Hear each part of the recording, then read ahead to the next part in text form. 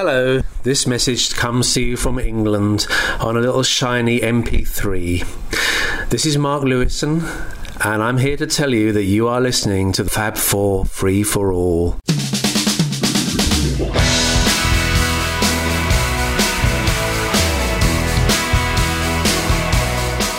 Let's talk about side 2. Shall we? We shall. Let us begin. Let us begin commencing our discussion On about side. Abbey Road. Side 2. Side 2. We just sounded like an FM jock or Alistair Cook. We're about. What Happened there? I went away. Oh. Thank God. All right, everyone. We're about to groove on the Beatles and the new album from the Beatles on Apple Records, man.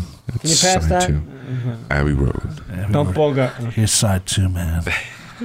I'm going to go into the room and hang out with Allison. But we talked years bird. ago with Pete Fornatale about the Beatles as an FM exploration. You know, the FM side of the Beatles. FM radio really by now had fully taken hold. Right. By the time the album In the United released, States and Great Britain was different. Yes, yeah. But, you know, here, the album coming out September 69, this was literally weeks after Pete started his full-time gig at WNEW-FM in New York. And this album was a huge feature And if you think on about FM stations here in the United States. So this had something going for it that really no other... I mean, you had album rock starting as much as 67, and you know the Beatles got FM play. But now by 69, all markets had a solid FM station. Yeah. So this was when it was really... you should go. People should go back and listen to that Pete Fornatale interview because that's exactly what we talked about with them, about how the Beatles and FM were so together. And if you think about this, side 2 is basically continuous. Were they very together? And if you think about Sgt. Pepper and the White Album, all continuous. Well, not to be funny, but side 2 of Abbey Road gave FM jocks their first piss break after In-A-Gadda-Da-Vida. Yeah. You know, I mean, you either put on Time Has Come Today, In-A-Gadda-Da-Vida, some random literally, or you put on side 2 of Abbey Road. Right. You know, and this time you were getting like 9 songs for the bang of the, whatever, however long it was. You know, it's something to think about. Yeah, absolutely. Yeah, so we love you, Pete. So start off with side 2. Here Comes the Sun, a song that George Harrison wrote as he played hooky from Apple one day. In his words, I Eric sagged Clapton's. off Apple. That's what he said. Sounds like something you need a tissue for. Well, no, stop. Sorry. He actually said it was written. I'll read the quote from the anthology. Here Comes the Sun was written at the time when Apple was getting like school, where we had to go and be businessmen, sign this and sign that. Anyway, it seems as if winter in England goes on forever. By the time spring comes, you really deserve it. I love that. So one day I decided I was going to sag off Apple, and I went over to Eric Clapton's house, and the relief of not having to go and see all those dopey accountants was wonderful. And I walked around the garden with one of his acoustic guitars and wrote Here Comes the Sun. And the Typical George. The beautiful open, for those who want to learn it, it's actually pretty simple. It's a D chord with a capo at the 7th fret. Nice. And you play that. It's actually pretty simple to play, at least the beginning part. It gets a little more intricate as the song goes along because it changes time signature in the middle. And you know what the truth is, folks? I've seen a million people play it. You can play it all you want. It ain't going to sound like George. Anyway. No, it doesn't. No. It really does. I don't Even mean George funny. didn't play it like George. Right, exactly. Right. It ain't going to sound like the record. It ain't going to sound like George. You're right. Even when he played it with Pete Ham. Yeah. He went off in a different direction. Well, he actually, it sounded like the album was Bangladesh with the acoustic. Because when he did it at the Princess Trust, it still sounded good. When he did it in 91 with the band in Japan, he did his Dylan. Here comes the sun. Here comes it. Oh, stop. You know, and I was like, come on, that's the most beautiful song, and you're Dylanizing it. Come on. Well, I can understand that. No, I can't. If they want to do a second single from this. Oh, this was crying out. This was waiting to be put out as a second John single. and Paul were not going to let George have another number one. Could you have frickin' imagined? No. Could you have imagined if it was, and I know it's not possible because it was still the Beatles, but can you imagine if it was like 10 years later and the record companies had more say over what would get done at a record label? And the record label going, look, man, kids, cats and kittens, sorry, man. Harrison's got to get the next one, man. Here Comes the Sun, baby. Everyone likes him now. Everyone likes him now. Oh, my God. John and Paul's heads would have just been like... But you know what? We forgot to mention on the first side, go back, turn your podcast over again. that Come Together was an incredible leadoff track. We never mentioned that. As album openers go, incredible. Okay. And because of the ending, which was also incredible for I Want You, this is an incredible side opener. Yeah, you're right. That's true. You're so right. For side 2 of this album, it's beautiful. I'm not sure it would have been the great side 1 album opener. Right. Because in hindsight, it may have been at the time, but Come Together was better. It was a rocker. But this one is just so perfect. You flipped it over, and here comes the sun. And even what Rob mentioned during the course of discussing the album, and Rob said about how heavy, I Want You, She's So Heavy is. Well, and then one thing about... And then here's the sunshine. I think Rob said it. No, it was Mitchell. It was me. Okay. But one thing he about... throws his voice. Yeah, I threw my voice. One thing about the CD, when I Want You, She's So Heavy ends, how far afterwards do you put Here Comes the Sun? Right. Because if you butt it, it doesn't sound the same. But I don't think it was a conscious decision. But if you let 5 seconds go on the CD, is that a little bit better? It's about 3 seconds. It's about 3. It's about 3, which is what a normal gap is. But it's almost like that song needs time to end, even after it's ended. So it's kind of interesting how that ends. Now, Here Comes the Sun, like you said, Mitch, is a song that George is, when he played live, has always played. It's a good song to play live, too. It is. It's a nice acoustic thing, which we really can't go wrong with. And also, I love if you search on YouTube, you can see now that there was a lead guitar. That's right. And that Danny and George Martin are listening to. And it's pretty good, but I can see why they left it out. Oh, I can definitely see why they left it out, but at the same time, it's like, wow, why would George think he needed a guitar solo on this when you have this great finger picking and there's this whole middle section and then the sun, sun, sun part, which is a totally different part of the song, and which to me is sort of the instrumental solo that and Ringo's incredible fills, right? Which, as we always said, Ringo said, I never like to do solos, but Ringo played to the song. Yes. And this is the perfect example, albeit on the last album, so to speak, but the perfect example is Ringo playing to that, when you said the finger picking, and him doing because it was a different signature. Right. He even says he came off on the 13, whatever he had to do. Well, that was like an Indian type thing. And that's interesting that George is back. The Indian mentality is still there, but he's playing it on acoustic guitar because the sitar is a different instrument, let's be honest. Right, and I don't think it would have worked It wouldn't have worked. The sitar never would have worked on this song. But it's so cool just to hear Ringo's perfect drumming that accompany, not overtake, not doing anything it's not even understated. It's beautiful on this whole song. It is, and works. When one of my favorite parts of Living in the Material World was when Ringo explained how he did it. Yeah, he had to count 7 or 8 beats to fill in. And then it was like, I'm on the 13th. I had to come off the and the fact that he remembered that is pretty wild. But we should say John's not on this at all. Nope. He was recuperating, whatever, and I don't know if he never said that this was not a favorite track of mine or not. I would like to have heard. Did he talk about it in the Playboy interviews? I don't think he does. No, but he mentioned that when he was talking about the album, it was on the BBC or Kenny Everett, one of those. Yeah. So he did mention. Oh yeah, that's right. And he likes it very much. I think he did like it. He liked it, and he's not on it. He liked it. Right. So it's kind of weird. Also, we want to talk about the fact too that this is another one of the tracks where you don't realize the presence of the synthesizer unless you listen for it, but it is there, and it's very. Oh, it's understated, but it's there. Yeah. So anyway. Definitely, and also George Martin's arrangement is excellent. That's why he is what he is. It's also a driving. It's a driving arrangement. Well, mostly because of the dun dun dun dun dun dun dun. Yeah, that's right. So, and one thing to mention, who had a hit with this song? His only top 40 hit. Richie Havens. Went to number 16 in 1971. Brilliant version of this. Totally switched it around. Yep. And it's interesting how the alternate version that Richie did compared to the way the Beatles did it, because it's just that heavy strum of Richie's, and it changes, it makes you think of the song differently, is that you could strum the song too, and it works just as well. Yeah. So that's Here Comes the Sun. The next song is a song that John wrote. He claimed that Yoko was playing the Moonlight Sonata, but he asked for her to play it backwards, and then he wrote the chords to, the words to Because. Not sure if that's all there totally, but we know that... I'd like to hear it backwards, actually, Moonlight Sonata. Yeah, we should, actually. I'm going to go home and play my entire classical album. 436. Yeah, it's at 436.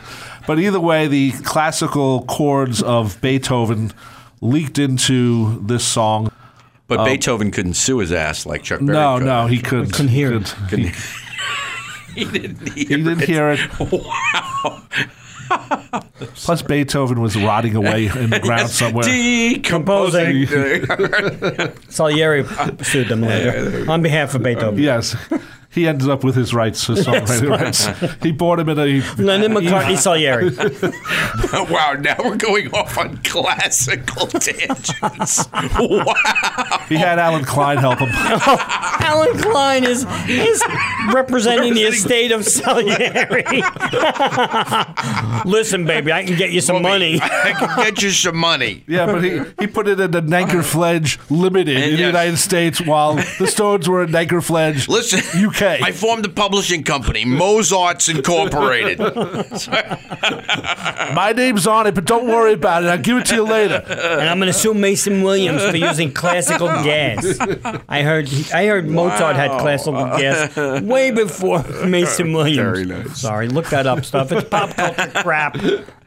PCP. Oh, no, PCC. Pop culture crap. Yeah. Anyway. That's our new podcast. So, Because is a 3-part harmony done 3 times. Triple track, yes. Triple track. But if they would have done something like this in, all kidding aside, in 65, 6, or attempted something like this, wouldn't have sounded the same because 4-track. Right. I don't know if they would have been able to do what they did because of the 8 tracks. Well, this is one of the advantages of how the 8-track technology and what was going on at the time at Abbey Road helped this album sound different. And one of the joys I thought of Anthology 3 was the vocal version only of this song. Yes. Which actually happened to the Beatles at Abbey Road show in 1983, but they were able to mix this out better. Then for Love, they were actually able to clean up even more. Sounds beautiful on Love. They were able to do it all digital, so they were able to clean up the leaking bits in the headphones and stuff. So I happen to like this song a lot. It's a beautiful lyric from John. It's credited Lennon McCartney, but it's basically... The harmonies from everybody. And they said it was the hardest ones they've ever had to do. Magnificent. Well, he also did them all together, too. Yes. And that's what I really love about this. They could have easily just done it in parts. Okay, George, you go in first. Sure. And then Paul, and then John. And no, they did it all together. And whatever was going on between them as they were sort of breaking up on this record, they were all together on this song especially. And that's the one part that bothers me about the Beatles' legacy, and I don't know if it's the Beatles' fault or there's just nothing that exists, but they had to know they're the biggest band in the world. On purpose, they didn't put their name on this album because they said they didn't say it, but the biggest band in the world, they don't need to have their name on it because nowhere on it is, You're right, good point. But the one thing, though, is I wish there was footage of the Beatles in the studio. Yeah. For this album especially. There's a lot of pictures, but not like of 3 of them at a microphone doing Because. And also because Let It Be has so much footage. It's like watching the anthology. You see all this footage from Let It Be, the Get Back sessions, whatever, and then they talk about Abbey Road, and there's nothing there. And you wish there was. And it's pictures. like, oh, man. Right. And there's cool pictures. There's some great pictures. But if you look, there's not a lot of pictures of John, though. A lot of the ones we see are George and Paul by the mic, George with the bass with the hair behind the ears and the Fender bass. Right. Which is odd. You see George with the Fender bass. There's a great picture of John and Paul. They're doing lyrics or something that Linda took. I think it's in her 60s I don't think it's Abbey book. Road, though. I think it's Abbey Road. I thought the White Album. I think it's the White Album. Let's see. You sure? I thought I remembered John with the hair. But you know what? He doesn't have a beard, so he had a beard. Right. So you're right. You're right. It was. But there's no real great pictures of John during the Abbey Road. Only those ones that we've seen with Paul at the mic with the bed that have surfaced recently, the Polaroids. Yeah, those are great. But yeah, they are great. But again, I wish there was more film footage of Abbey Road. Now, again, the Beatles... they didn't want to see a friggin' film camera anywhere near them at that point. Correct. Was the whole catch, Mitch. No. I'm not saying they should have. I'm just saying I wish they would have. Because, especially in a moment like this where all three are doing this harmony, oh, my Lord, I would have given anything to see that in the Love thing, just some footage of them doing it while you heard it. It's like, ugh. And even Linda not being more prevalent with the I think still they just camera. wanted the private. They wanted to be private. Wasn't she the one that took the pictures that ended up on Hey Jude? Wasn't there a film with her that she took? Or is that my thinking of something else? No, that's Ethan Russell. Oh, Ethan. Okay, but he took the pictures. But wasn't there film from that? You mean the last film footage, August of '69? That's her. Yeah, it's her camera. So, and of course, one of my favorite pictures of Linda's is the Beatles waiting on the steps of Abbey Road before they actually crossed it. And they just look really relaxed. Get to that. Yeah, well, we're going to get to that. But you're right, there's not a lot of footage, which is probably the leftovers of what happened 6 months earlier. Well, and it was just 6 months earlier, so they were like, look, I'll record and we'll be Beatles again, but not doing that again because we saw how that went. And that didn't end well. Yeah, it ended well on the roof, but it didn't end well. Even the roof, we could just we could talk about that. Two of them didn't want to do that, and one was indifferent, and one wanted it. So, in that whole experience of being filmed, and if you think about it, the Beatles were never really filmed in the studio. No, not much. I mean, the Lady Madonna by Tony Bramwell. Right. That footage. This footage of the early And I Love Her. Yeah, the Hard Day's Night. But other than that, really, do you have a lot of footage of the Beatles in the studio? No. So Right. It's not something they thought of, wanted to do. That was their safe haven. Yeah, that's true. I mean, they didn't have any place else. They walked out of the studio and they became the Beatles and being chased and this and whatever and hounded. So their studio was their place that they could be Beatles, and I guess they just didn't want it. And maybe that's why we talk about Let It Be, getting released. Maybe seeing that footage really bothers them, or it would be Paul and Ringo now. Maybe it bothers them more than we think. Maybe. It's possible, I guess, but because it's their lives. Of course, and as Mitch just said, they didn't really record them footage in the studio that way. So right. Well, that whole thing, like we've talked about, was a debacle in terms of that it wasn't really. They weren't going back to the roots of anything. The Beatles never made a record like that in any way. No. So it was not going back to something. It was a fantasy of what they could have gone back to, but. The next songs. But What? Why'd you give me the good? Does this start the medley officially, or does Sun King? I always thought Sun King. I always think Sun King. I do and I don't, because there isn't a crossfade on this into Sun King. So it's sort of, to me, the medley starts with Because. No. I know it doesn't. I know. Just in my I know where eyes. you're going with that too, though. But to me, it's the Sun King medley. Growing up, I don't know. Was that a Roy Carr and Tony Tyler thing? Did they call it that or something? But maybe. But I don't know. Growing up, to me, it was always the Sun King medley. Now there's this kind of like revisionist thing where you see it being referred to as the medley starts at "You Never Give Me Your Money." Well, that's just me. Because "You Never Give Me Your Money" fades. It does, but it's sort of... It doesn't completely fade. Ding, ding, ding, all the weird stuff, and then right into the... I understand, but that doesn't constitute a medley. But... I don't think they recorded "You Never Give Me Your Money," and, I mean, I forgot, I have to look at my notes. Did they record? Because it said, for that matter, there's a dead stop before Golden Slumbers. Right. That's a definite... To me, that's not medley. Right, but that's what I mean. There are two medleys, really. It is, but they're sort of knocked together. It really, to me, it starts. If you don't want to have you never give me your money, then you're right. You start at Sun King, and it would end. I always called it the Sun King medley. She came in through the bathroom window. There's a little pause, and then which you need because it's a slow beginning. You need that space. Sure, but my question is, how is it a medley? Revisionist. Right. I mean, how is it a medley if there's a dead stop in the middle? See, to me, the medley was always the Sun King medley. You can have stoppages in a musical thing, and then a beginning, and then it starts again. I don't think of that as a medley. I mean, a medley to me. Well, actually, even I've heard Burt Bacharach medleys where in the middle there's a stop, right, and then they pick it up again, and it's just But that always strikes me as, someone doing a collection of a composer's material, as a medley.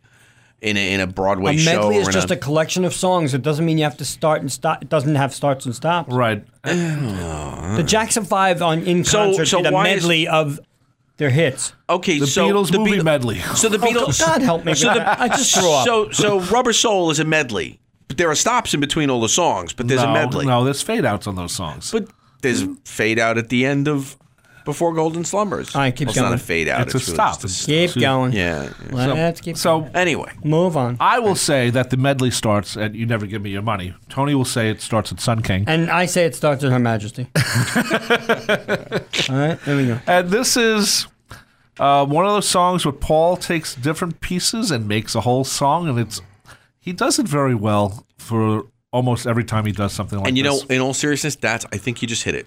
That's why I don't think of "You Never Give Me Your Money" as part of the medley. Because it's a complete Because song. it's a complete, But it's actually- finished thought. It's bits of a. But it's bits and but it's, pieces. So is A Day in the Life. Out of college, money spent, see no future, pay no rent sounds nothing like the beginning of the song. And neither does Woke You're Up, Fell right. Out of Bed. So is Yeah. that a medley? So yeah, would I have felt better if the song was called "You Never Give Me Your Money," Out of College? Right. No. You know, No. but really, I To guess me, I maybe always that's. But it's Paul is his own little medley for Correct. this song. Well, let's face And it, Paul he loved does that He- stuff. He Guys, loves we're that stuff. overanalyzing You know. because every song the Beatles did could. Well, not every. No, not everyone. A lot of songs Beatles did could easily. Beatles? What are you, The Yoko? Beatles must say. No, but it's A lot of songs that the Beatles did, especially when you got like Paul and John doing the contributions together, like A Day in the Life, Right. that could be considered a medley. They're made up of different bits of songs. Right. In this regard, I really think I always considered "You Never Give Your Money" as a full song. I What? consider You're it raising your hand. Paul's own medley. All right. So what's the difference then between a medley and a suite?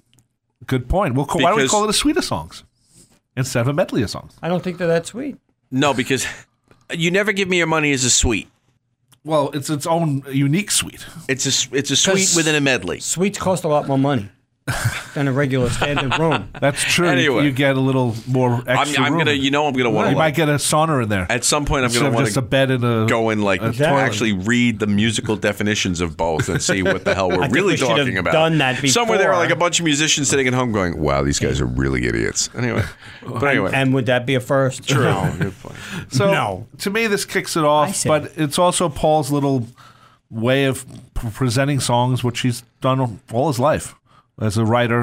Uncle Albert out in Halsey is a great example of that. A bad Band on the example Run. of it, a Band on the Run. A bad example is Power Cut, Lazy Dynamite on Hands of Love. on Red Rose Speedway. Speedway. But this sort of kicks in. Sun King gets the beginning with the crickets and that sleepy guitar open, which it just has a nice wake up almost. It's almost like you wake up.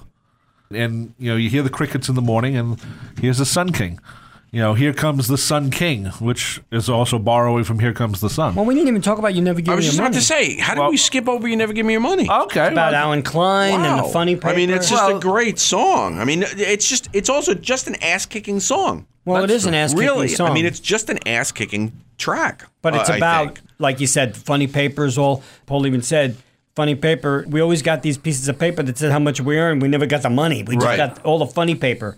This is really, it's funny for a band that was, quote, getting back together to do one last album, even though that wasn't the official thing.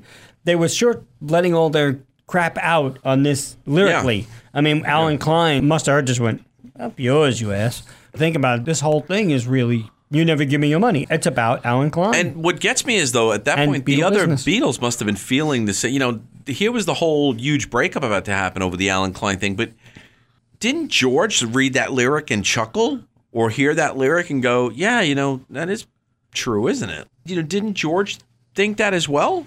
That's what I'm saying. Like, now they're about to have this, or they're in the middle of having this huge fallout over Alan Klein. Right. Paul writes this song, kind of puts it out on the table there. Right. And the other three go, "Oh, great song, Paul. Next." What? I'm sure they knew what was going on. It says here the backing track of You Never Give Me Your Money was recorded on May 6th. Right. May 9th was the the showdown date Yeah. that we always know about with Paul and the others. Right. So, Right. Obviously he was thinking about it beforehand when he wrote it. Everything with Alan Klein coming into the picture, and so to speak. What is and I don't know if either of you guys will know this, but why the children's rhyme at the end? Is it relevant in any way? Was it putting together a piece of a melody that fit in? Symbolically, where does the 1, 2, 3, 4, 5, 6, 7 come from? Did it mean like, we've all been good through all this ridiculousness that's going on? Like, why did he put in, of all strange things that could go at the end of a Paul McCartney song, where did 1, 2, 3, 4, 5, 6, 7 all the children go to heaven? To put in the Paul McCartney? I think it was a John thing. I always thought it was more of a John thing. Maybe it is. Maybe it was just. Maybe it was just a rhyme that came up. And it sort of fit in, and it was able to fade the song out with having that on top of the fade out. If they're going to go all right, it's the countdown at the end of Hell on Wheels. Right. Yeah, it's just 1, 2, 3, 4, 5. Right. Yeah, something along that way. But I don't know. That's always a good point. But it took us years to find out Queenie Eye, at least here in America, was 1, 2, 3, 4, 5, 7. Kids game. Yeah, 1, 2, 3, 4, 5, 6, 7. I never do it. That's just a little rhyme, But why? We're at the end of that. But anyway, one could say, "Am I thinking too much?" But it's kind of like that's why we're here. But anyway, well, sometimes we don't think at all. That's a good point. Wow. Anyway, so yeah, man, my opinion on that, that's just a killer song. Yeah, it is. It's just a great song. And there was some great jams on it at the end of some of the outtakes you've heard. Oh, yeah. And it goes on. It sounds really good. Yeah, and I love just that whole, it's kind of got a heart of the country type thing about just get in the car, pick up the bags, get in the limizzine. Yeah. Which is a funny line there. Heart of the country, we're going to hop in the car and we're going to go for a sweet little drive in the country. Pick up the bags, get in the limousine. Or two of us driving nowhere. Driving nowhere. Soon we'll be away from here. Yeah. Step on the gas and wipe that tear away. But in the limousine. Yeah. They're a little more fortunate than you and I. Is he, and then you could really I am just getting out there here. Is he talking about Paul and Linda or is he talking about Paul and John? That's we'll never know. We'll never know. Maybe it was just that last minute thought of, shoot, man, what if we just, let's just get out of here, man. You and me, and we reform the bond. Who knows? But it was written in May after the recording of Ballad of John Yoko. So there you go. Anyway, so the next song is Sun King. Not to be confused with the old Frozen Dinners Chung King, which is very, of course. Here comes the Chung King. Yeah, so they tried to use that in a commercial. They didn't get the rights. Yeah, but, right. But they used the diaper ad. Oh my goodness! Go ahead. That's something else. Go ahead. So Sun King is basically a John riff, and they sort of added little things to it. Here comes the Sun King. The Sun King was Louis XIV. I assume that's why they mentioned him. He was the Sun King because beautiful harmonies, just like Because. Yeah, it's a good continuation of Because actually. Yep. And maybe it should have been in the medley. Maybe before You Never Give Me Your Money. Never understood why all the Spanish phrases. I think that was just John goofing around, and then they just kept it. Yeah, I guess. I don't think they did harmonies on it, so it's not because it probably sounded fun. I mean, John probably did it as a gibberish thing, going, you know what? Give me a couple of days, I'll think of lyrics. And then he came back in and he just went. He just went. Cuando para mucho. I mean, isn't some of it is gibberish, right? It sounds gibberish, Spanish. but it's no. To me, at the same time, it's if you're not paying attention, it almost sounds like something legitimate. Can you Google those and see if it means anything? Can I? I can certainly. Wait, now watch. It's the first time we've ever done this in a show. Conscious break. While Tony Googles something, you will now have an edit. All right, having taken an edit here when you got to it's always good when you can take a good edit. Yes. This is a quote from John in 1969. He was interviewed about the lyrics, and John said, "We just started joking, singing Cuando para mucho, and we just made things up. Paul knew a few Spanish words from school, so we just strung any Spanish words that sounded vaguely like something. And, of course, we got chica ferdi.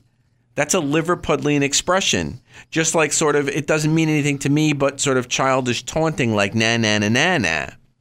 So chica ferdi was something that you must have said jokingly to somebody. I wonder if you put into like Google Translate, cuando para mucho, because corazón is heart. Yeah, sure, but can I also toss something out?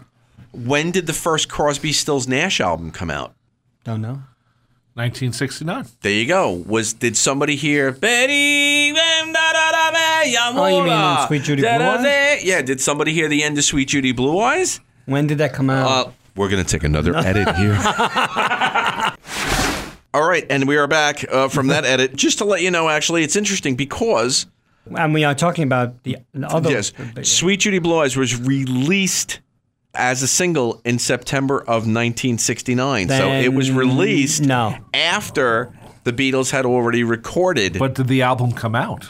Maybe they just all liked speaking Spanish. No, but I mean, so obviously it was not an influence. Right. But how funny is that they both did the Spanish gibberish? No. Anyway, okay. So next.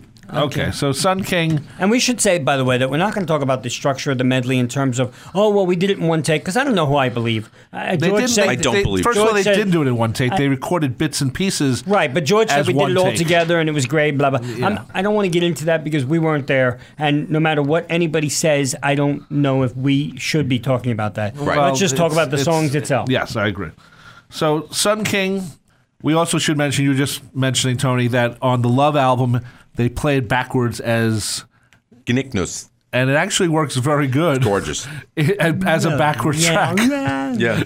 So it's like, wow, where did this come from? Then you see Gnicknus. I'm like, what's that? Somewhere John was up there going, good on you guys. I'm sure Nicely done, Giles. Yeah, so it works very well, and then it goes into John's going, something. damn, we should have done that on the release first. Right. So Sun King then goes into Mean Mr. Mustard. By 4 McCartney songs, actually. Doesn't What? it? And after Mean Mr. Mustard and Polity and Pam. Yeah. Then they go to Right. the 4 McCartney. Right. Sorry. It's okay. Edit number 8. Number 8. So Mean Number Mr. 8. Mustard, which it's instead of his sister Pam, it was his sister Shirley on Yeah. the original version, which didn't fit. No. But Well, it didn't fit, but it would have, if the song had been standalone, we never would have thought anything Right, of it. right. If it was just his sister Shirley works Right. in the it actually kind of has a cute Unless he says his syncopation sister with Cheryl. works in the shop. right. But once you now link it to Polythene Pam, And this is Now where it's, you know. where John dismisses the whole medley thing. He's changing lyrics to fit the medley. Yeah. His sister Pam Yeah. works in the shop. Right. So demented little family. he anyway. he knew. He Maxwell knew what was Silverhammer. going on, and I don't know why he wasn't taking credit. Hey, there's a lot of stuff of his inside too. Right. Well, he right. just said, my contribution is Polythene Pam, Sun King, and Mean Mr. Mustard. We juggled them about till it made vague sense. In Mean Mr. Mustard, I said his sister Pam, originally was Sister Shirley, as you mentioned. I changed it to Pam to make it sound like it had something to do with it. They are only finished bits of crap that I wrote in India. Yeah, and he said that in 1969. Again, I know. It's amazing that 1 year difference. Well, he said this in 69. Yeah, I know, but in '68, I'm sure he liked me, Mr. Mustard and Polythene Pam. May I toss this out though? Honestly, Yes, you I love this album, and I love the medley, but the whole is far greater than the sum of the parts. Yes. Because I'm sorry, if you really take Mean Mr. Mustard, No, you Polythene said that Pam, wrong. No, the whole is greater than the sum of the parts. Yes. If you That's take right, each of that's the right. parts and you add each of the parts, the value of each of these parts up, it's not as good as the whole thing. If you were to separate each one, they're not. It doesn't work as much. I mean, to me, Mean Mr. Mustard, Polythene Pam, they're crap. I mean, they're really I wouldn't call them crap, but they are crap. I mean, they're bits. They're bits, and that's why they had to be put together this way. They're wonderfully. Each of them have a delightful cleverness. You couldn't make these full songs. No. It's like Her listen. Majesty. When they do Right. the longer version, there's like a minute version of it. guys, it's like what Look the hell at is when he that? tries. I mean, Mr. Mustard, got to get the midget, only got to get them in the house. And I mean, he's doing Madman after it, Right. and he's still. There's no direction for where to take Mean Mr. Mustard to bring it somewhere else. That's why I don't like Anthology 3. Anthology 3, when you hear Mean Mr. Mustard sleeps in the park, shaves it, Mean Mr. And it just keeps Right. going on. And Polythene Pam, too. As standalone demos, they're boring as crap. Right. Right. But And that's really are. that's what they made at that time, and that's why they Understood, ended up but on this album. But Right. but it's interesting. Talk about a rescue. It is part rescue, but think about it. They're working with George Martin, who can help them rescue. Yes. You know? But also, Yes. John wanted, as we've said, he wanted. It was a compromise. He wanted everything on one side, Paul's on the other, so they compromised. So maybe that's why John said, you know what? I don't care if all this crap I wrote in India gets on side 2. My best True. stuff is on side 1. Yeah, But Maybe. also too. but he's part of that a lot. You got to, as far removed as he was from it at this point, and as much as he was the Beatles guy, look at what George Martin's background is in. George Martin's background was classical music. Classical music, a piece of music went on for a minute and 5 seconds. Right. An allegro went on for a minute and 5 seconds and linked to something else, a different type of track. And when you put them all together, they were brilliant. If you took a 1 minute 5 second classical piece and put it out on its own, hanging in the breeze, it meant nothing. Yeah. So in a way, I could see that. Yeah, it shows the genius of the album, and that's why it works so well. And if they had picked another producer, right, which maybe could have happened, right? Whoever was the hot producer at the time, right. It wouldn't have been the same album. No way. And you don't get together at Beatles sing-alongs, pull out your guitar and go, hey, let's just do Polythene Pam on its own. Right. No. You're right. Anyway. No, you're right. So, sorry. You're right. A lot of these songs don't stand as standalone. No. They can't. Though Joe Cocker did a great version of She Came In Through the Bathroom Window. True. But that's a full song. But he turned it into a full song. He had a solo in it. He had a backing chorus in it. And even the song itself, you don't know what the hell it means. So that kind of makes you go, but anyway. So I could guess what it means. Sure. No, I don't think it means that at all. No. What do you mean, no? I'm not wrong. My opinion. Yes, you are. You're wrong. Opinions are like... Everyone has one. And I got 2 of them right here. Oh! I got 2 opinions right here. Thank you. Thank you very much. Anyway. I'm part of the third opinion. Anyway, next. Okay. Done. Our next song on the medley that continues Melody is 2 songs recorded as one. 2 totally different songs, but they said, okay, we're going to have this little bit in the middle, and it's going to be 2 songs. Two songs in one. Polythene Pam. Oh, I thought it was A Day in the Life. Oh, no. And she came in through the bathroom window. She did? Yes, she did. And what was she doing there? She was hanging out saying, hey, man. Now, can we take a moment here at this point in our proceedings, before we go right into Polythene Pam, to add the idea that in the Huge Melody, originally, well, I say that because that's what it was written up as. Yeah. In the Huge Melody, there was this little 22-second thing. That's true. That was going to be between. In between, you're right. Me and Mr. Mustard and Polythene Pam. What was between Her Majesty?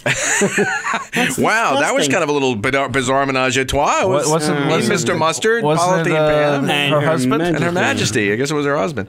But yeah. Right. And there was this little piece, a 23-second piece that Paul did himself. Right. Which doesn't fit anywhere in this medley. I love it in the medley. I think it's really fun in the medley. I actually heard the bootleg of it. Yeah. I said, what are they thinking? That you've got this driving medley, right, and all of a sudden, Her Majesty's pretty nice girl. But that's what's fun about it. It was just kind of like, it was a big WTF in a way.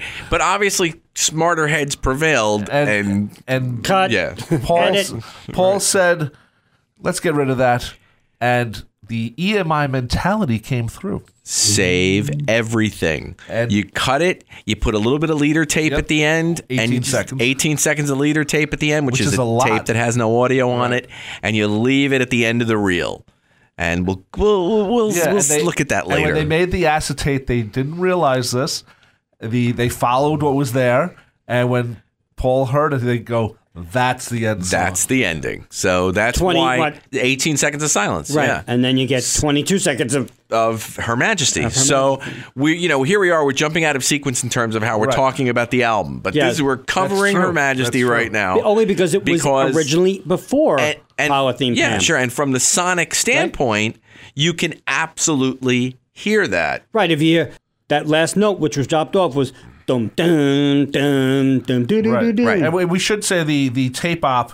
His name is John Kurlander at EMI. Yep. So thank you for following the rules, John. They're very strict over there at EMI.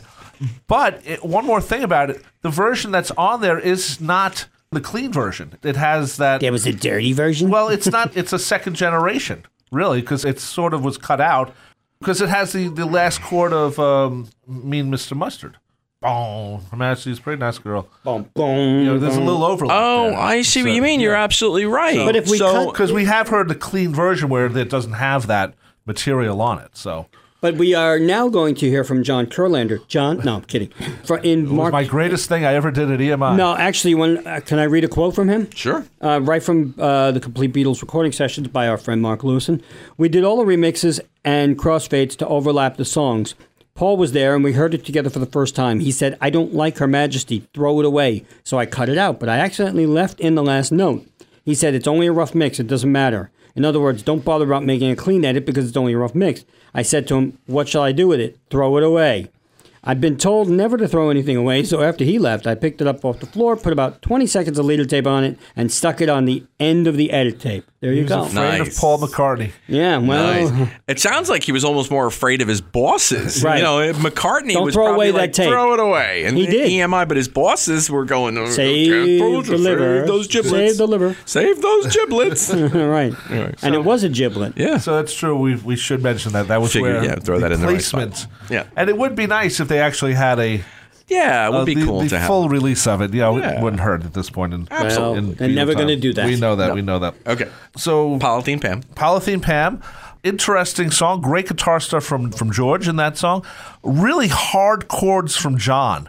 Hard strums, like he's trying to make a point. Boom, boom, boom. Yeah. Boom. There's a lot of, I don't want to say anger in the chord playing, but it's very simple chords. It's a D and an A there, and I think it was an E or a G. I forget which one. But they're very simple chords. And the part where George's guitar solo is just like D, A, E, which is very simple chords. Yeah. But Yeah. the way it's being strummed, it just sounds a little harder. It almost sounds like they put it through something too. Possible. Just the way Yeah, it it's sounds. possible. And it's I love the guitar solo in that. George's guitar playing I is do too. fantastic. The screaming guitar Yeah. solo in that. So Yeah. I really enjoy that. And then that little laugh right before Look Out, there's like a little Yeah. giggle. I'm like, what the heck's It that actually about? sounds like something verbal. Like, come on. It almost sounds like he says, come on, Mal. Oh, I thought it almost like, listen to that now, or something like that. You know. Yeah, I never know what exactly that is. If anyone can fill us in, please let us know. But anyway, Mark. Mark. So this is sort of the end of, if we want to be official, the first part of the medley. No, it's not. She came in through the bathroom window. No, he said like that. You know. Well, I'm sorry. She came in through the bathroom window with Yeah. what we talked about and the guitar solo and stuff like that. Yeah. Which was actually written about a fan that came into Paul's window. Right. Yeah. Yeah, that's true, actually. That's the one track on the album that actually has some... Meaning, Yeah, because it some actual- happened. Came yeah. through his freaking bathroom window, landed on his toilet. And also, one thing about she came in through the thing bathroom wasn't on window, it. if you think about George guitar playing on it, he's sort of doing those little fills that he likes to do that Paul wouldn't allow him on Hey Jude, but Or allow him Hello on this. Goodbye. That's Hello, right, those Goodbye. little da-da-da-da, Yeah, those little riffs right. that he likes to do. Paul allows him on this song. Interesting. Because they are being nice to each other. Remember, it's the last album. Well, they don't know that. But they all did know They that. sort of man. did, Come but on. yeah, we know that. So I like that song a lot, and we talked about Joe Cocker's version, which I liked a lot too. Then in the last part of the medley starts. There's a little pause. Then you have this beginning piano part with Golden Slumbers, and continuing the tradition of borrowing lyrics from someplace else. Sure. Part of the lyrics were from a poem from Thomas Dekker from like the 1600s. 17th century, yeah. Well, 1600, yeah. Right, yeah, thank you. So, it's So there's published- nobody to pay. Yeah, that's copyright It's free. Alan Klein Trad. again. Yep. I got you, Thomas Dekker. I'll get it. I get you. I represent Thomas Dekker's estate. And basically, Paul Horace Levy. borrowed the lyrics: "Golden slumbers kiss your eyes, Sorry. smiles awake you when you rise, sleep pretty wontons, do not cry, Wontons. and I will sing a lullaby." Yeah, it's not wontons. Wontons. It's We're not having it's Chinese not food. Sleep pretty little dumplings. It's sleep. I'm sorry, I did not suggest that. I'm wontons. sorry. Oh my, you're right. It's Wow. I could go for some wonton. I can go for some wonton soup. Can you tell we've not had lunch yet during this recording session? Sleep, little wontons. Do not Actually, Do not fry. Do not fry. Wow. Fried Sorry, wontons. we just totally killed the song. But the music was different. It's a beautiful lullaby about Chinese food. Paul borrowed the lyric, but he didn't. He wrote new music to it. So technically, he can't get sued. Beautiful song. So good for Paul. It is. No, but it is a really beautiful song. It is a beautiful and it's song. I interesting. sang it to my son when he was born all the time. And it's interesting how it goes into Carry That Weight. It's almost, that Golden Slumbers is... Yeah, but it's not what you think, because Carry That Weight was a different type of song, than Golden Slumbers. It is, but it's also messages and goodbyes and, the Sleep Pretty Darling, Do Not Cry, and I Will Sing a Lullaby is also, there's a sweetness to it. There's a sweetness to it, but there's also a something is passing. I get a vibe out of that song. I always have. I like that, because the music has that feeling too, where something's passing. Something is going by. It's time for, Sleep Pretty Darling, Do Not Cry, and I Will Sing a Lullaby. Well, why? I'm crying because I'm gonna go. Like there's movement in that song that I could never explain on a musical or emotional level. In Golden Slumbers. Right. No, I know what you're saying. That takes you into Carry That Weight, as if it's kind of that moment of rest before you have to make that final push. I always thought it was final... about holding the coffin up. Carry that weight a long time. Oh, that's the Paul is Dead show. It's a whole... Yes, but that's also... But you know what? Paul actually... I got to read this from Many Years From Now by Barry Miles. Yeah. Paul said it was heavy. Which I think has a lot of revisionist history in it. Maybe. I'll just leave it at that. Paul does that. Yeah. And I love her. And the Barry Miles book, I think, reeks of it. Okay, but anyway... Paul said it was heavy. Heavy was a very operative word at that time, heavy man, but now it actually felt heavy. That's what Carry That Weight was about, not the light, rather easygoing heaviness, albeit witty and sometimes cruel, but with an edge you could exist within and which always had a place for you to be in. In this heaviness, there was no place to be. It was serious, paranoid heaviness, and it was just uncomfortable. So let me ask you, did he write both songs about himself? I don't know. Did he write both pieces of music about himself? Golden Slumbers is the rest that comes with this now finally being over, with the it's time to move on. But now you have to carry. But this was about Apple. He wrote it. He said it's about the surreal atmosphere at Apple after Alan Klein's arrival. Sure, but he was Apple though. Yeah, I know. He was Apple. Now all of a sudden it's because Apple was a war at that time. Or a beginning of a war. Not exactly at that moment, but it was a beginning. That a year later, or less than a year later, Paul has to actually April of '70. Right. He sends out the press release, basically saying he quit. Yeah, and that's why I'm saying. In a way, that had to be in them. Look, we know from the Let It Be sessions that Paul was already thinking it was over. We know from Let It Be that Paul. One of the ideas was for the Beatles to end it during the live broadcast for Let It Be. Okay. Was actually an idea to end the Beatles live in front of millions of people. He says it blatantly during a segment with Michael Lindsay Hogg. So he knows it's over. Pretty much. So maybe the idea of Golden Slumbers being like, and then Carry That Weight was, son of a bitch, I'm ending this thing, or I'm going to carry this with me for a long friggin' time, man. You're going to be a Beatle for the rest of your life. Right. But then again, at that point, if they were thinking breakup, I don't think they were thinking the rest of their lives at that point. No, I don't think so either. Yeah. Because it ties right back in with the reprise of You Never Give Me Your Money. Right. So it was maybe this is what's bringing us to this. Right. And that's where that song and where it becomes a medley and this sweet, whatever we want to call it, where it comes back to Carry That Weight and part of You Never Give Me Your Money. Yeah, it has a reprise. And it works very well. And one thing about Carry That Weight, it's really Ringo on the chorus on the lead.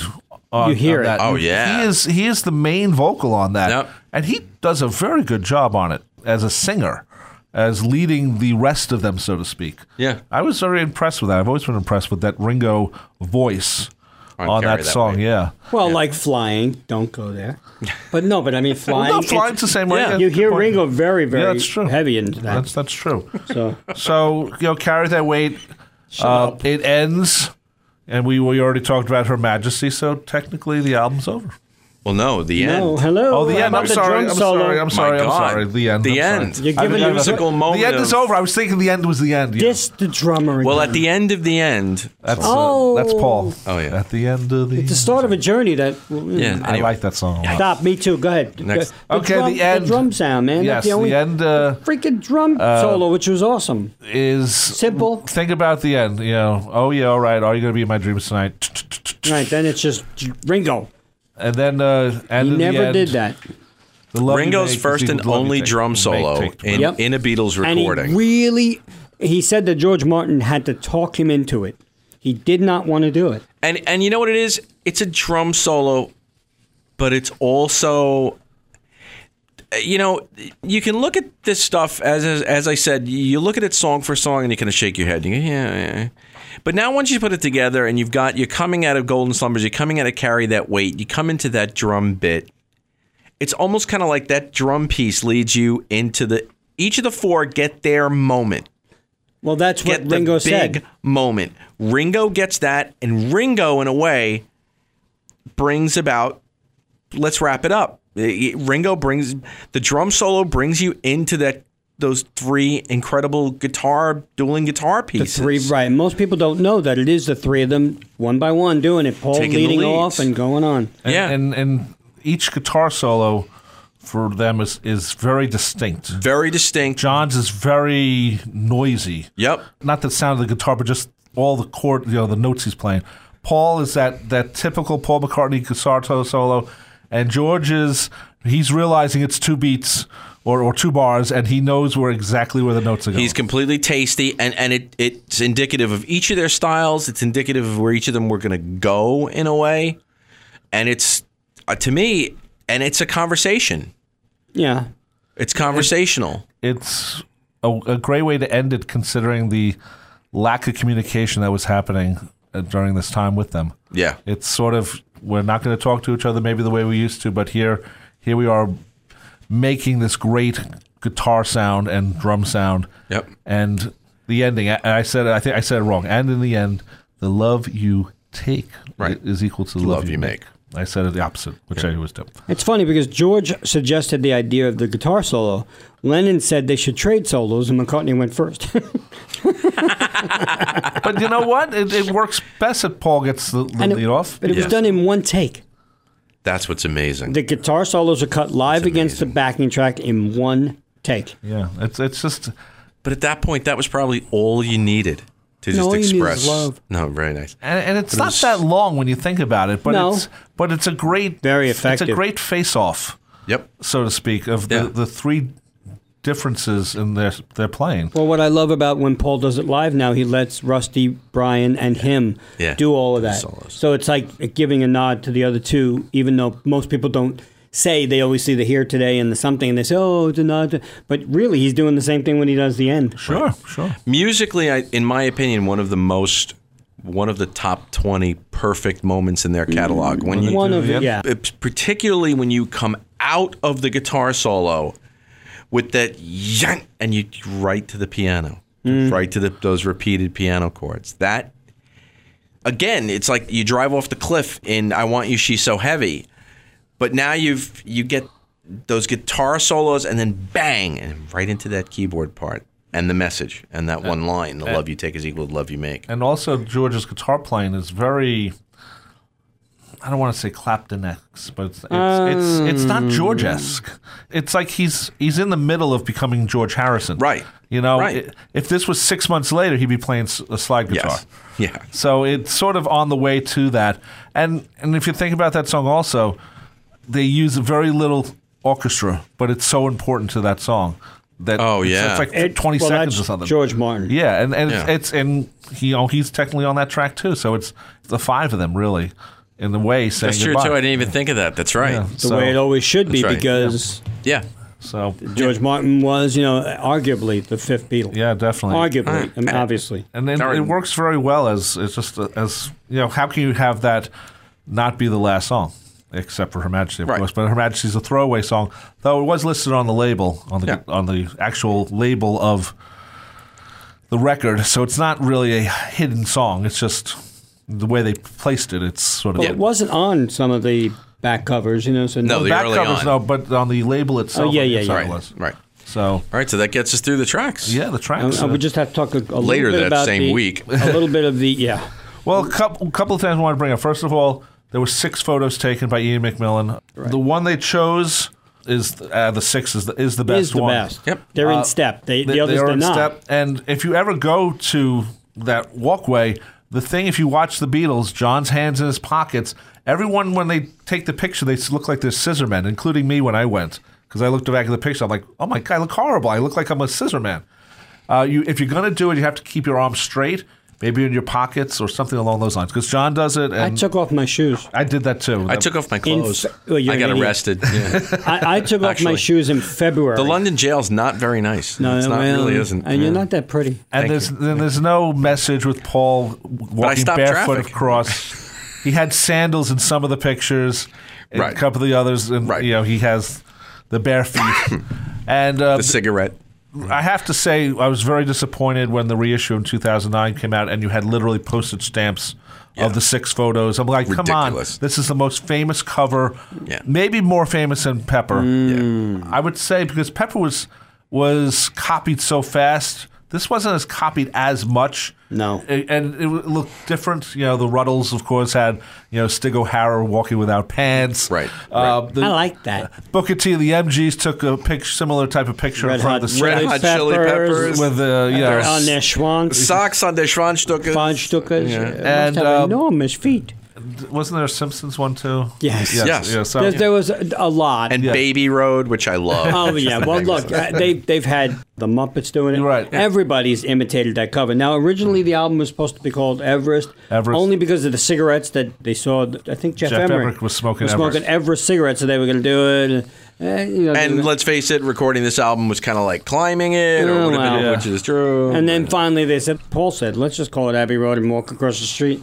There's great pictures of that old lady in the house. Oh, that was one of the things about being a Beatle fan is seemingly every month there are these pictures we've never seen before. Yeah, they keep coming out. Like the pictures of Yoko and Linda in the studio. Bed, yeah. In the Right. bed. Right. I'd never seen that before. Nobody did, yeah. But the old lady talking to Ringo and Paul, I mean, that's just funny It's stuff. hysterical. Like she's like just looking at them like, oh, hi, guy. And every time I look at that picture now, I think, Just like they was before they It was. was, yeah, exactly. It just doesn't make sense. And I mentioned before the nice picture that Linda took of the 4 of them on the steps at EMI. Yes, but she took a bunch of those, and the nice one of them on the steps is great. But there's a couple of others where they're all looking in different directions, like Yes, they're so yes. bored, Yeah. and you can tell it's the end. yes. Yeah, you can tell. But some of them are really fun when John and Paul are talking Right, to each other. right. But then next step, you see them all like looking up and looking away. Yeah. Some of them they're laughing like crazy.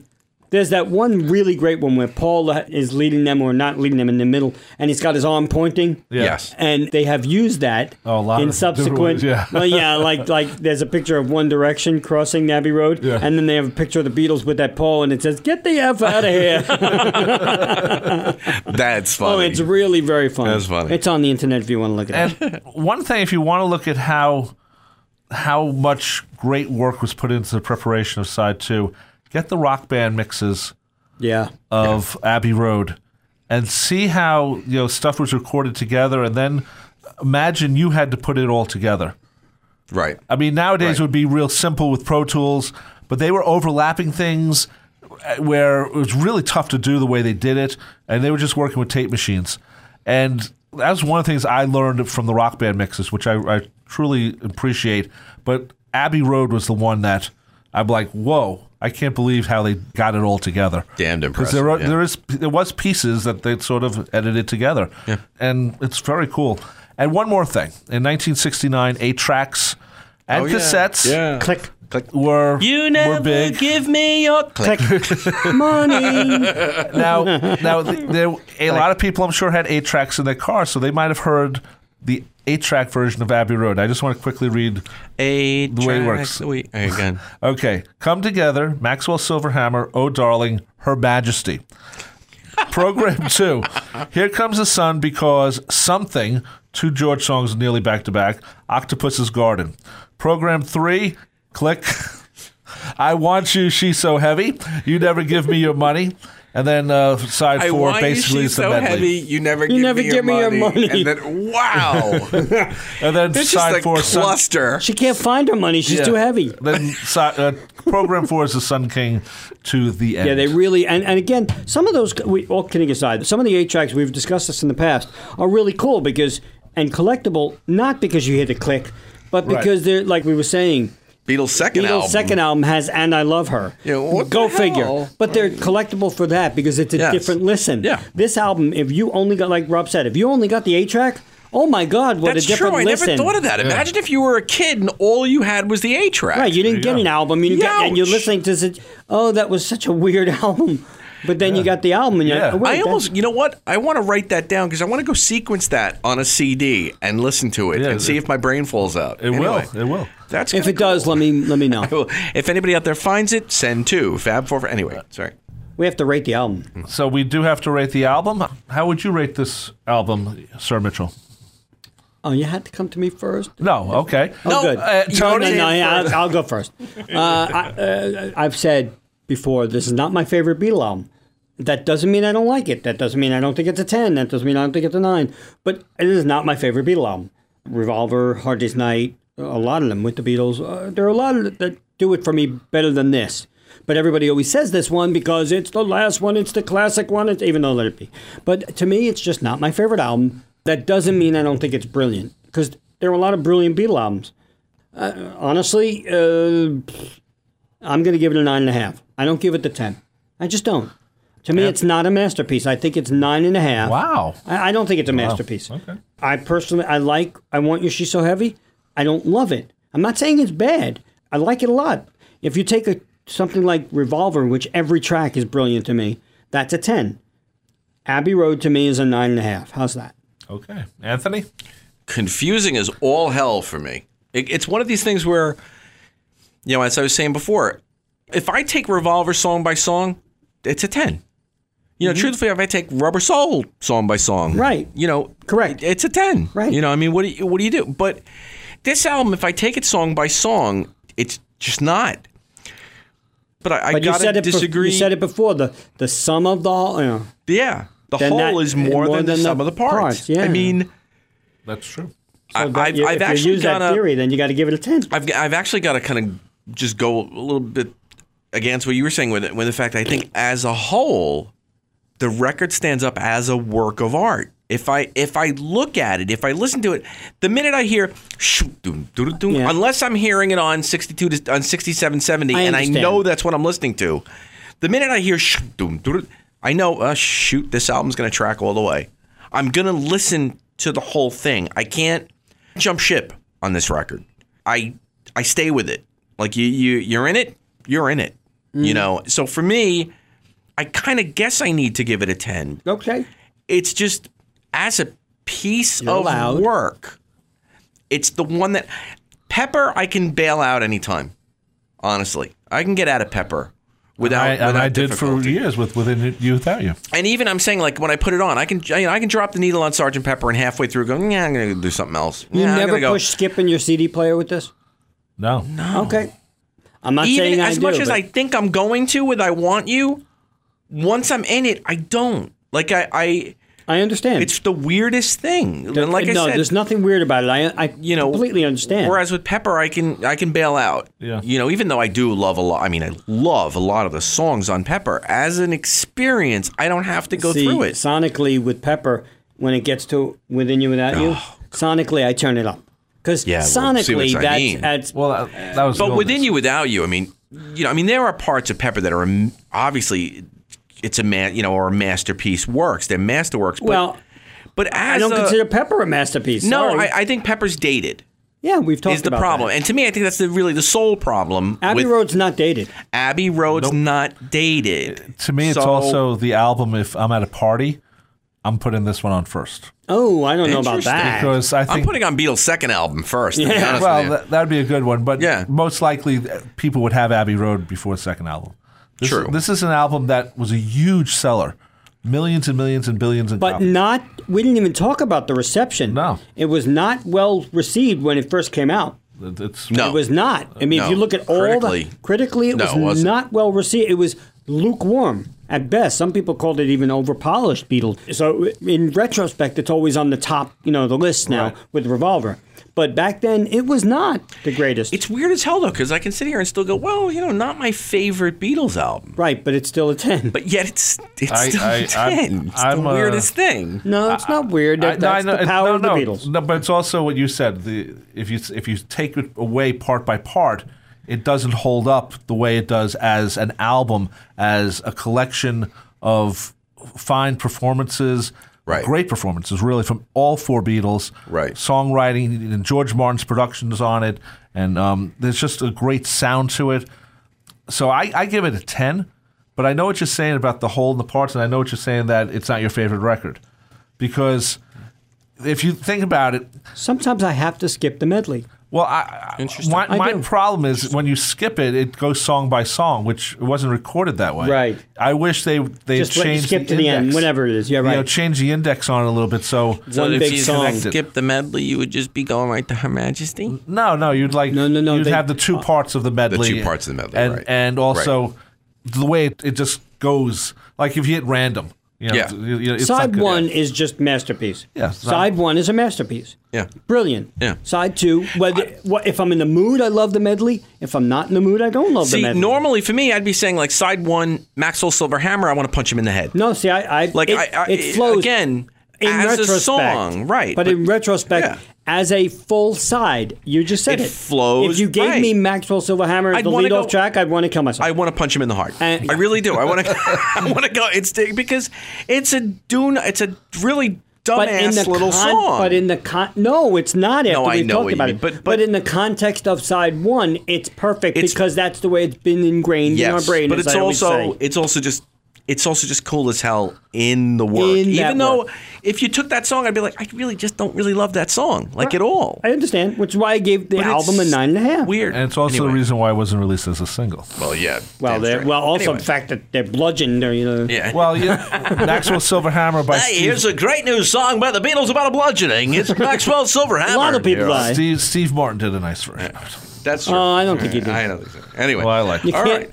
Still a go? Still a go. So I'm a 10. What are you? What number are you? I was a 10. 9.5. That's pretty good. That's not. Oh, it's. Again, ask me next week. I might be a 9.5. And I don't know. And I might be a 10. And you might be a 10. So well, we do change our mind. I look in the mirror and I'm never going to be a 10. I'm never going to be a 10. I look in the mirror and you're never going to be a 10 either. Oh God! Right now, people, I'm holding my middle finger up. Who loves you, buddy? No one. And that just about does it for our review of Abbey Road today on the Fab Four Free For All. I'm your moderator for today, Rob Leonard, and joining me, as always, is Mitch Axelrod and Tony Triguardo. And thank you for listening. If you have any comments, please go to our Facebook page and leave anything you want, as long as it's nice and positive and uplifting and happy and joyful. No constructive criticism. We don't like that. We don't want any mean things on our Facebook page. No death threats of me, please. We're trying to eliminate all those people out of our lives, man. We've been trying to sit back and say, half my family's going to be gone. If everyone gets together and likes each other and loves each other. Because united we stand, divided we fall. Here's the way we die. Sorry. What the hell was that? I'm doing Come On People Now. Everybody get together. Oh, I'm doing United We Stand by the Brother. And almost, if you want, we can sing like, everybody get together, try to love one another right now. Right now. Right now.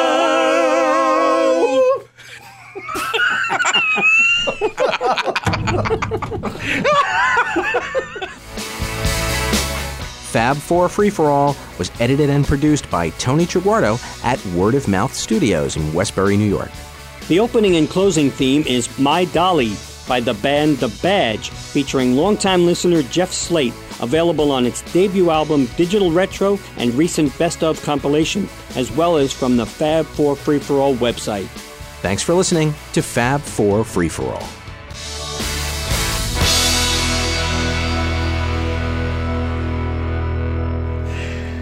I'll wait. Go ahead, Mr. Axelrod. Okay. Oh, you want now? Now? Axelrod, pick up, end of episode, take one. How dare you fought before me? I didn't know it was your turn, baby. Sorry. All right, you ready? I really got hungry. It's like I just had pot. It's like the one day. Just had pot. Hey, I'm in vegetables and pot. And pot. Sorry. Yummy. No, Oogie, that's meatloaf and pot. And pot. Okay. That's Paul McCartney's veggie meatloaf. McCartney's diet. Yeah. And pot. Sorry. And pot. All right, so where did we leave off now? I believe it was Polythene Pam into. Okay. I'm going to try in Family Guy. All right. Wow. Let's go. Okay, what are we doing? You Abbey never give Road? me your Schwanstück. Your money? Your Schwanstücker. You must have an enormous Schwanstücker. It goes without Okay, saying. you ready? La la la la la la la la la. 436. La la la la la la la. Please stand by. What am I doing in Spanish? Spanish lyrics for Cuando para Of Sun King. mucho que felice mi amore corazón. It means something in my heart. Cuando is when my lover. Cuando para mucho. When we I- got to mention Nicknos, too, by the way. What? Oh yeah, that's the backward Sun King. yes. Wow. All It right. means like when my what? God, we need to eat food. What? Lunch. Where'd that come from? I'm starving. We need to eat food. I'm hungry as hell. So, On that note, anyway, thank you all for listening to our review of the Abbey Road album.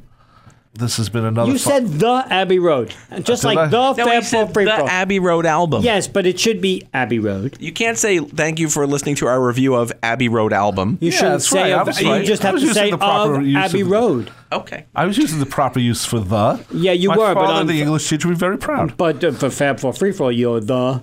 Yeah, well, it's the Fab Four Free for All. Oh, it's no. Thank you. Next week, we'll be reviewing albums by The Cream, The Jefferson Airplane, and The Pink Hey, Floyd. the first single of Cream was The Cream. You know that. It was. I know that. That's the joke. of the crop.